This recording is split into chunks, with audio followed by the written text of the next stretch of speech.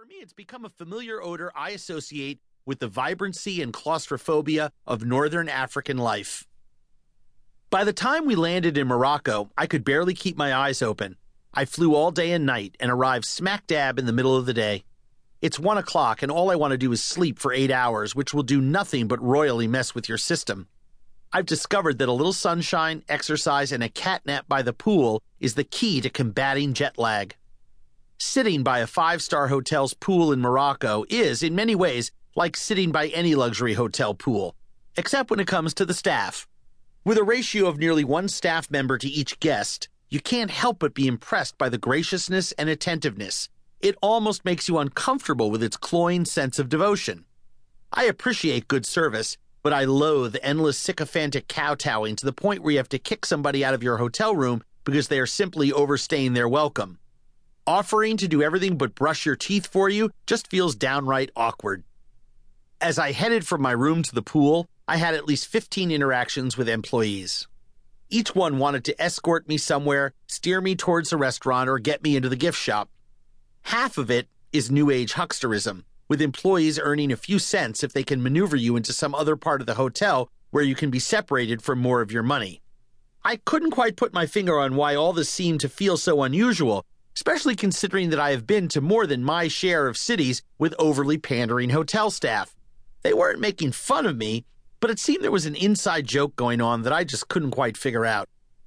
Want a refresher course on the right way and wrong way to travel? Head to the hotel pool, where you'll stumble upon ugly Americans, ugly Brits, ugly Aussies, ugly Germans, and ugly Italians barking at pool attendants, stuffing their faces with the endless sea of westernized buffet fare. Hamburgers, lasagna, and pizza, you name it. It's there at any one of the half-dozen hotel restaurants. Here's a travel tip. Moroccan stew, chock full of lamb innards and brains served on the streets, is one of the safest dishes you can eat in this country. It's fresh, cared for by hand, and battle-tested for generations. What will leave you praying to the porcelain gods are sliced tomatoes at the hotel buffet, or worse, Americanized food, cooked by people without the faintest idea of what it's supposed to look or taste like, or how to properly handle the ingredients. Needless to say, the majority of my fellow hotel guests complained of the Moroccan stomach issues by day 3, while I bounced around feeling like $1 million.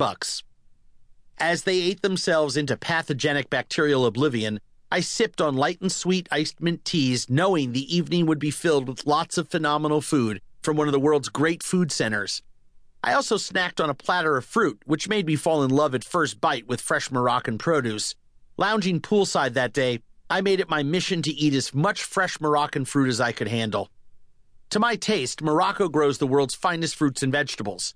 The agrarian communities at the base of the Atlas mountain chain are filled with rich soil, with ample waterfalls streaming down from the highest peaks, transferring decayed volcanic mulch to the valleys below. Plantless rock formations tower 10,000 feet high, and in the crooks of their arms lie piles of the most fertile soil imaginable. These valleys, often many degrees warmer than the surrounding areas, create microclimates perfect for farming. Driving through the mountains, you see palm trees, plants, and rich vegetation sitting at the bottom of 2 rock formations, lush and dense like an oasis, and everything 10 feet above the tree line is solid rock without even a blade of grass to be found. Odd, but the radiant heat rebounds off those rock faces as well as back into the lush ravines, making it even more beneficial for the growing of fruits and vegetables. In one valley, you find nothing but sweet onions. One mountain over, tomatoes. One more over, oranges. The list goes on and on. Locals will carry tree-ripened apricots a half-mile up from the valley floors to the roads and highways coursing along the mountainside, selling handmade baskets filled with fruit for a few pennies each. One bite of this succulent fruit and there was no turning back. We'd sit in the car snacking on apricots for hours. This fruit was perfect. No blemishes, mealy spots, or bruises. Incredible, considering that this fruit is legendary for its instability. I'd pop these tree-ripened apricots into my mouth and spit out the seed in one fell swoop. It was completely addicting, like powering down a bag of peanuts at a baseball game, and I couldn't jam the second apricot in fast enough. This perfection carried over to the tomatoes, pineapples, grapes, melons, and nearly every other food we encountered. The quality is inextricably tied to their fertile soil, as well as their organic, sustainable approach to farming. However, organic and sustainable aren't buzzwords in Morocco. They don't need to turn down chemicals or make a safe choice.